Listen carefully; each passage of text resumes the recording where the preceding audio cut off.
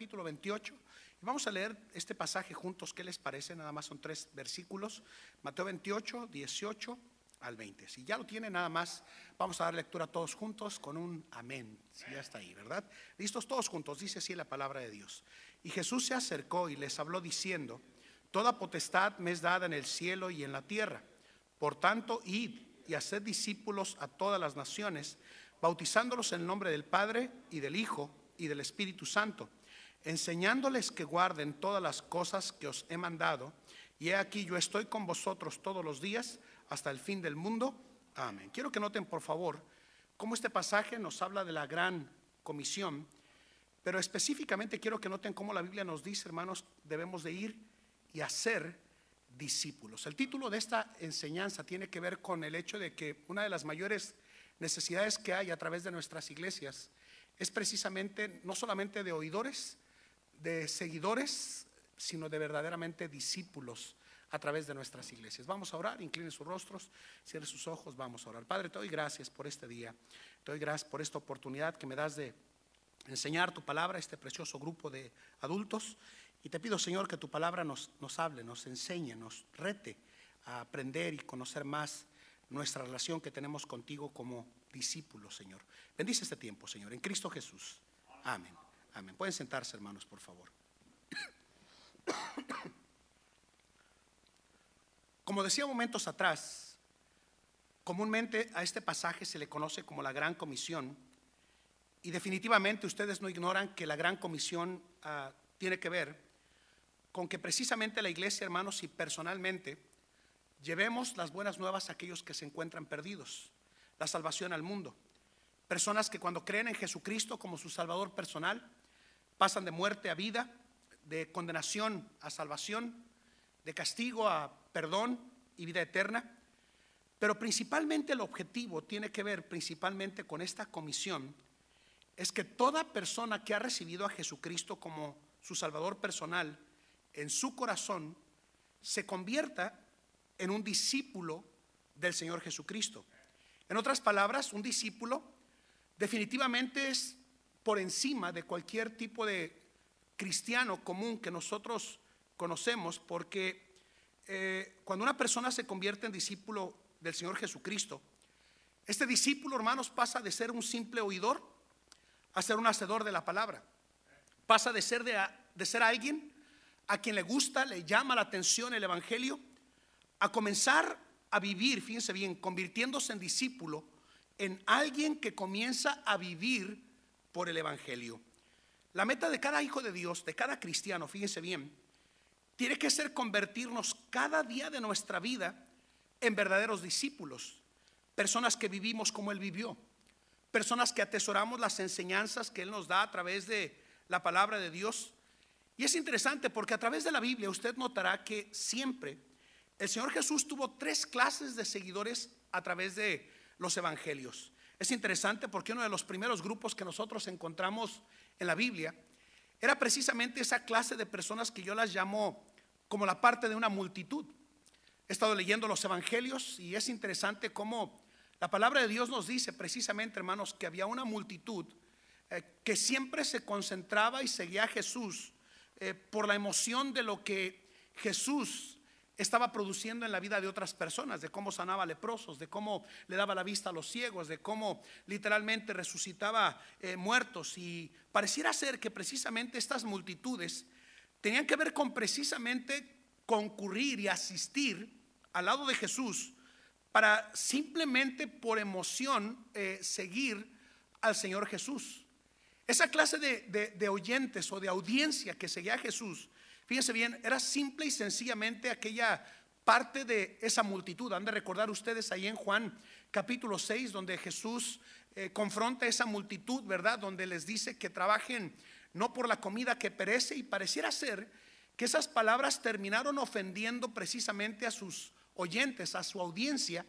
Y la Biblia nos dice, hermanos, que se fueron retirando al punto de que solamente quedaron los discípulos, los 12 más cercanos al Señor Jesucristo. Entonces tenemos precisamente este grupo de personas que simplemente son las multitudes. Buscan la emoción, les gusta la alegría, les gustan los shows, les gustan los eventos, pero en realidad es esa clase de personas que no generan en sus vidas ningún tipo de convicción. En otras palabras, podríamos decir que son esa clase de personas que son de corta duración, como lo presenta la palabra de Dios en aquella clase, 4 clases de tierra, donde la Biblia nos dice que el Señor Jesús sembró precisamente la tierra. Y la Biblia nos dice que precisamente, hermanos, estaban aquellos que eran simplemente parte de la multitud. Otro segmento de personas que seguía al Señor Jesús no solamente eran las multitudes, sino que también eran los seguidores. Estos seguidores, fíjense bien, yo los catalogo como personas que seguían sus milagros, pero no seguían a Jesús. Buscaban recibir algo de parte de Él, pero definitivamente no tenían ninguna intención de conocer de manera personal y profunda al Señor Jesucristo. Entonces podemos decir, hermanos, que a través de la palabra de Dios, y usted lo sabe perfectamente bien, que a través de los años siempre hemos conservado ese tipo de audiencias a través de los años, ¿sí o no? Gente que sigue a través de nuestras iglesias, a través de las multitudes. Mire, yo no tengo nada en contra de días grandes, hacemos días grandes constantemente, ¿verdad? Los últimos días grandes que nosotros tuvimos en nuestra iglesia, tuvimos entre 100 a 150 personas por primera vez visitando nuestra iglesia, más de 27 bautismos. Pero adivine qué fue lo que nosotros promovimos ese día. Una frijolada colombiana, ¿verdad? Hicimos unas canecas, botes de frijoles, dicen en Colombia, frijoles para nosotros los mexicanos, ¿verdad? Y les dijimos que íbamos a estar allá y que íbamos a tener una tremenda actividad. Y nuestro auditorio se llenó completamente a reventar, porque precisamente, hermanos, teníamos a una infinidad de gente que venía como parte de una multitud que llegaba a nuestra iglesia. ¿Fueron salvos? Creemos que sí. Algunos de ellos se bautizaron. Fue una tremenda bendición.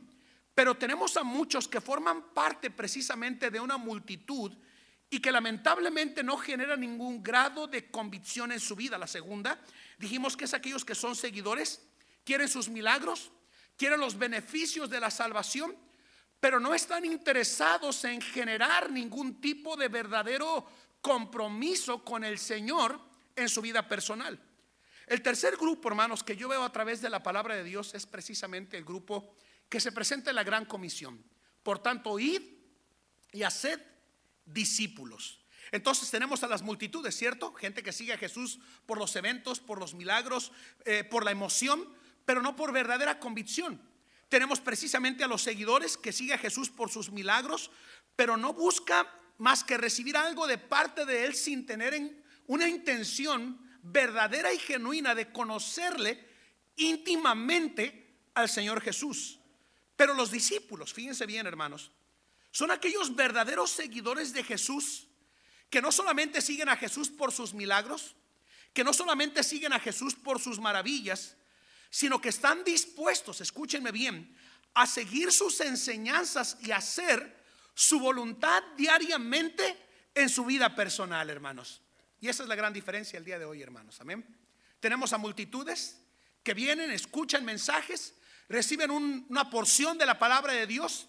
Tenemos aquellos que son seguidores, pero también tenemos aquellos que precisamente, hermanos, en un número mayormente reducido, son aquellos que son discípulos del Señor Jesús. Yo le quiero preguntar en esta noche a usted, ¿en cuál grupo se encuentra usted el día de hoy? ¿Es una de la multitud? ¿Es un seguidor de Jesús, un simpatizante de las cosas que el Señor hace y produce en la vida de un creyente? ¿O definitivamente usted es un discípulo decidido a continuar y seguir sus enseñanzas y su voluntad en su vida personal?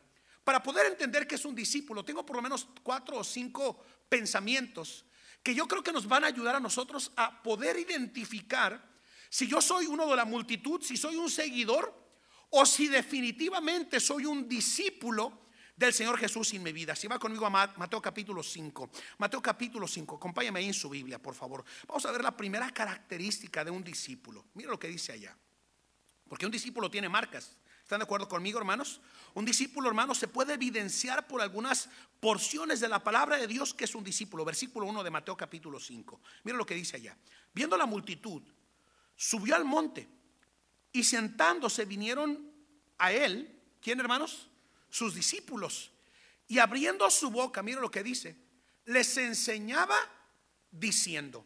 Qué interesante, hermanos, porque si usted nota precisamente la diferencia entre un seguidor, la diferencia entre alguien que forma parte de una multitud, es que un verdadero discípulo, escúchenme bien, es siempre alguien que está dispuesto a aprender de la palabra de Dios en su vida personal. Mire, quiero decirles el día de hoy, hermanos, que un discípulo del Señor es aquel que, hermanos, con el paso de los años su relación se vuelve más dulce, ¿sí o no, hermanos? Con él, en otras palabras, profundiza y conoce al Dios que lo rescató en su vida como hijo de Dios, hermanos. Miren, es interesante tener que decir, pero tenemos a muchos creyentes a través de nuestras iglesias que no comprenden lo valioso de que nosotros como hijos de Dios debemos de estar dispuestos a aprender más que a cuestionar la palabra de Dios en nuestra vida cristiana, hermanos. Qué interesante, ¿verdad, hermanos? Tenemos a muchos cuestionadores, a muchos que siempre están preguntando y diciendo, ¿y por qué esto? ¿Y por qué aquello? ¿Y por qué se hace de esta manera, verdad? Aunque yo no creo que aquí haya de esos, ¿verdad, hermanos? Aquí todos aman al Señor, aquí todos son fieles, aquí todos apoyan su iglesia local, ¿verdad? Jamás cuestionan nada de lo que sucede en esta iglesia local, ¿verdad, hermanos?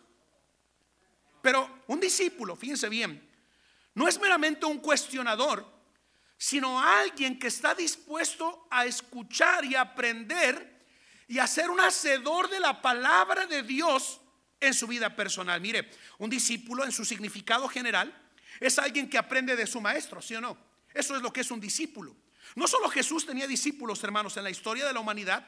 Vemos que precisamente Confucio los tuvo, Mahoma los tuvo, Buda los tuvo, Lao Tse los tuvo. Fueron maestros que enseñaron su pensamiento y su forma de vida a las personas que le seguían. Y la gran diferencia entre esos maestros y nuestro Salvador es que ellos murieron y el nuestro está vivo, ¿no es la verdad, hermanos? Ahora escúchenme bien, esa es la gran diferencia, que los discípulos de Jesús no solamente seguimos ideas, ni filosofías, ni pensamientos, ni sus escritos, sino que seguimos a un maestro que todavía nos está enseñando e instruyendo a través de los años y a través de la palabra de Dios. Mire, en otras palabras podríamos decir que un discípulo es aquel que jamás pierde su hambre por conocer al Señor en su vida personal.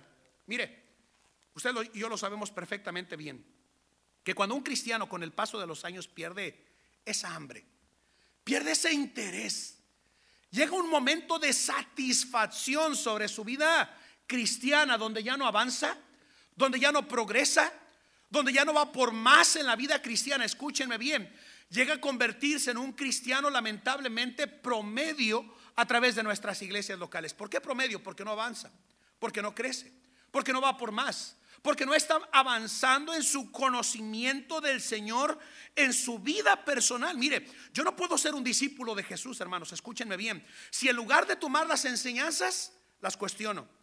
Si solamente yo tomo lo que me conviene, si hago como yo creo, si hago como yo pienso, si hago como yo deseo. Hermanos, miren, si la Biblia es la palabra de Dios enteramente, hermanos amados, fíjense bien, claramente el Hijo de Dios debería de escudriñarla, leerla y aprenderla para ser más un verdadero discípulo del Señor Jesús. Yo le quiero preguntar el día de hoy, querido hermano, ¿usted aprende del Señor a través de su palabra? ¿Mantiene una relación con Él diariamente en su vida personal? Se asombraría, escúchenme bien, de la cantidad de personas que asisten a nuestras iglesias y que definitivamente, hermanos, miren, no viven una vida espiritual sobre sus vidas personales. ¿Por qué? Porque no son discípulos. ¿Por qué? Porque no están aprendiendo de su maestro constantemente.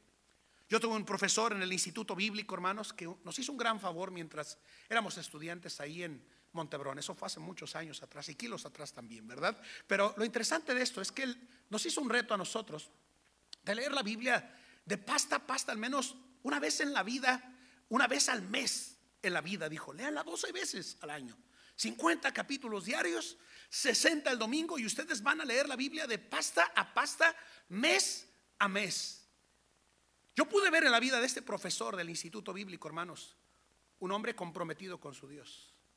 Un hombre, hermanos, que cada vez que hablaba, se comportaba y se dirigía a través de nosotros como estudiantes del instituto bíblico, hermanos, podíamos ver que este hombre definitivamente, aunque no era un erudito, válgame el término, ¿verdad, hermanos? Un hombre teólogo, entre comillas, ¿verdad, hermanos? Donde profundizaba verdades, ¿verdad? En el griego y el arameo. Definitivamente, hermanos, era un hombre que profundizaba su relación con el Señor. Y era evidente en su vida, hermanos amados. ¿Por qué? Porque aprendía de la palabra de Dios. Yo le pregunto el día de hoy, ¿usted aprende? ¿Usted conoce más del Señor? Pasan los años y usted puede ver en su vida progreso, avance, madurez. Porque escúchenme bien, miren, hay una gran diferencia entre envejecer en el evangelio y madurar en el evangelio, ¿sí o no?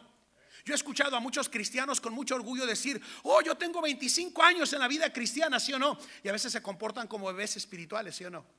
Uno no les puede no saludar, porque se ofenden, se tocan, ¿verdad? Como jarritos de Tonalá o de Tlaquepaque, ¿verdad? Se estallan con nada, ¿verdad? En sus vidas. Y saben, hermanos, ¿por qué llegan a ese punto en sus vidas? Porque no han podido aprender del Señor en sus vidas. De tal forma, escúchenme bien, que lo único que hacen es cuestionar, no aprender, tomar lo que me conviene y no lo que yo creo, lo que yo deseo.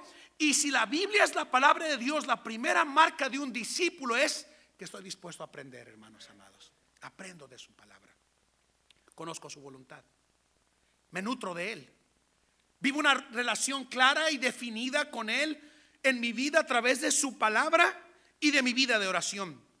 ¿Usted es un discípulo, hermano amado? ¿O es un seguidor? ¿O es uno que forma parte de la multitud en su vida como hijo de Dios? Dijimos que hay marcas, ¿verdad?, de un discípulo, y una de aquellas primeras marcas es que aprende de la palabra de Dios. Usted todavía puede venir a su iglesia y escucha a su pastor enseñar y predicar la palabra de Dios, y puede salir de aquí diciendo: bendito sea el Señor me habló a través de su palabra. Puedo ver todavía que el Señor está hablándome a mí y reuniéndose conmigo en mi vida espiritual, de tal forma que estoy progresando y avanzando en mi vida como hijo de Dios. ¿Por qué? Porque un discípulo está en un constante aprendizaje de la palabra de Dios. Y saben, hermanos, que se buscan discípulos a través de toda iglesia, hermanos. A través de toda iglesia, escúchenme bien. A veces podremos tener multitudes, un buen grupo de gente congregándose semana a semana, pero la mayor necesidad es de un discípulo que aprenda de la palabra de Dios a través de nuestra iglesia. Segunda verdad, vayan conmigo a Lucas capítulo 14, por favor. Se buscan discípulos, estamos hablando de discípulos, ¿verdad, hermanos? Miren lo que dice, la segunda marca la encontramos en Lucas capítulo 14, por favor, vayan allá conmigo. Lucas capítulo 14, versículo 25 y versículo 26. Grandes multitudes iban con él, y volviéndose les dijo: si alguno viene a mí y no aborrece a su padre y madre y mujer e hijos y hermanos y hermanas, y aún también su propia vida, mire lo que dice, no puede, ¿qué, hermanos? Ser mi discípulo. Dijimos, hermanos, que un discípulo es aquel que aprende, ¿cierto? La pregunta es: ¿está usted aprendiendo, conociendo, madurando? ¿Está envejeciendo, escúchenme bien, o está madurando en el evangelio? A veces bromeando decíamos nosotros allá en Colombia, ¿verdad?, que es bien chévere ver cómo los bananos, los plátanos, ¿verdad?, van madurando, y entre más pasan los días se ponen un poquito, ¿verdad?, así como motocitos, ¿verdad?, dirían allá en Colombia, ¿verdad?, con puntitos negros, y entre más negro, más dulce, ¿sí o no, hermanos? En otras palabras, entre más avanzan los años, más dulce, más agradable es su relación con el Señor. Pero aquel que envejece se vuelve un amargado, resentido, y no avanza ni progresa en las cosas del Señor. ¿Por qué?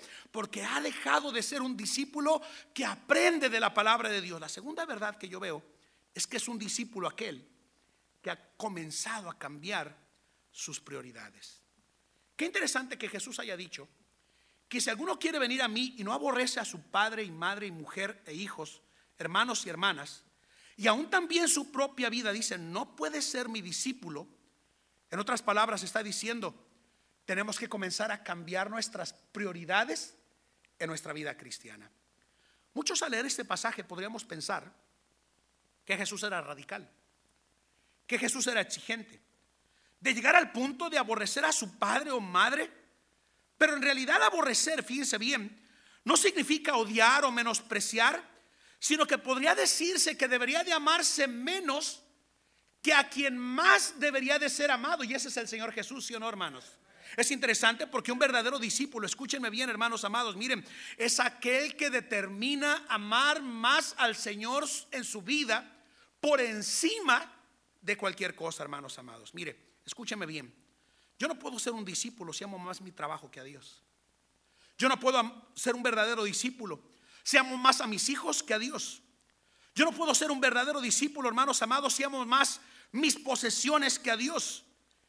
Yo no puedo ser un verdadero discípulo si me amo más a mí mismo que a Dios en mi vida personal.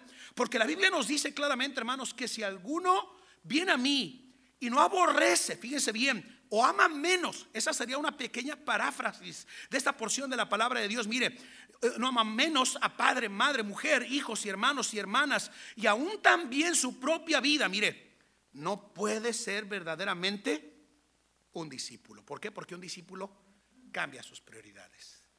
Yo no sé de usted, pero es tan evidente cuando el Señor llegó a nuestras vidas, ¿sí o no? Nos salvó, nos perdonó, y creo que los primeros años de la vida cristiana fueron vitales para fomentar y desarrollar convicciones espirituales sobre nuestra vida personal. Escúchenme bien, porque hubo un momento en nuestra vida como hijos de Dios donde nuestras prioridades principales era agradar a aquel que nos había tomado por soldados en nuestra vida cristiana, ¿sí o no? Es interesante, hermanos amados, porque un verdadero discípulo, miren, llega al punto en su vida que ha comprendido que se ama a Dios por encima de todas las cosas en su vida personal. Cuando se ama a Dios, escúchenme bien, no me cuesta trabajo venir a ganar almas. Cuando se ama a Dios, escúchenme bien, no me cuesta vivir una vida santa. Cuando se ama a Dios, hermanos amados, miren, no me cuesta ser fiel y constante a través de mi iglesia local, ¿sí o no? ¿Está el pastor o no está el pastor, sí o no, hermanos amados? Cuando he cambiado mis prioridades en mi vida personal, escúchenme bien, comprendo que se ama a Dios por encima de todas las cosas. ¿Cuál es un verdadero discípulo entonces, hermano Murillo? Número uno, dijimos, es aquel que está en constante aprendizaje de la palabra de Dios en su vida personal. Número dos, dijimos, es aquel que comienza a cambiar sus prioridades. En otras palabras, el Señor llega a ocupar el primer lugar en nuestra vida como hijo de Dios. Y como es el primer lugar, mantengo una vida devocional diaria, ¿sí o no, hermanos? Como es el primer lugar en mi vida personal, escúchenme bien, soy fiel a cada vez que la iglesia local se reúne, ¿sí o no? Como tengo mis prioridades en orden, no me cuesta trabajo compartir mi fe con aquellos que no le conocen. ¿Por qué? Porque mi prioridad es agradar a aquel que un día me salvó a mí, y yo quiero ser un verdadero discípulo, ¿sí o no? Entonces un verdadero discípulo aprende. Número dos, un verdadero discípulo ha cambiado sus prioridades.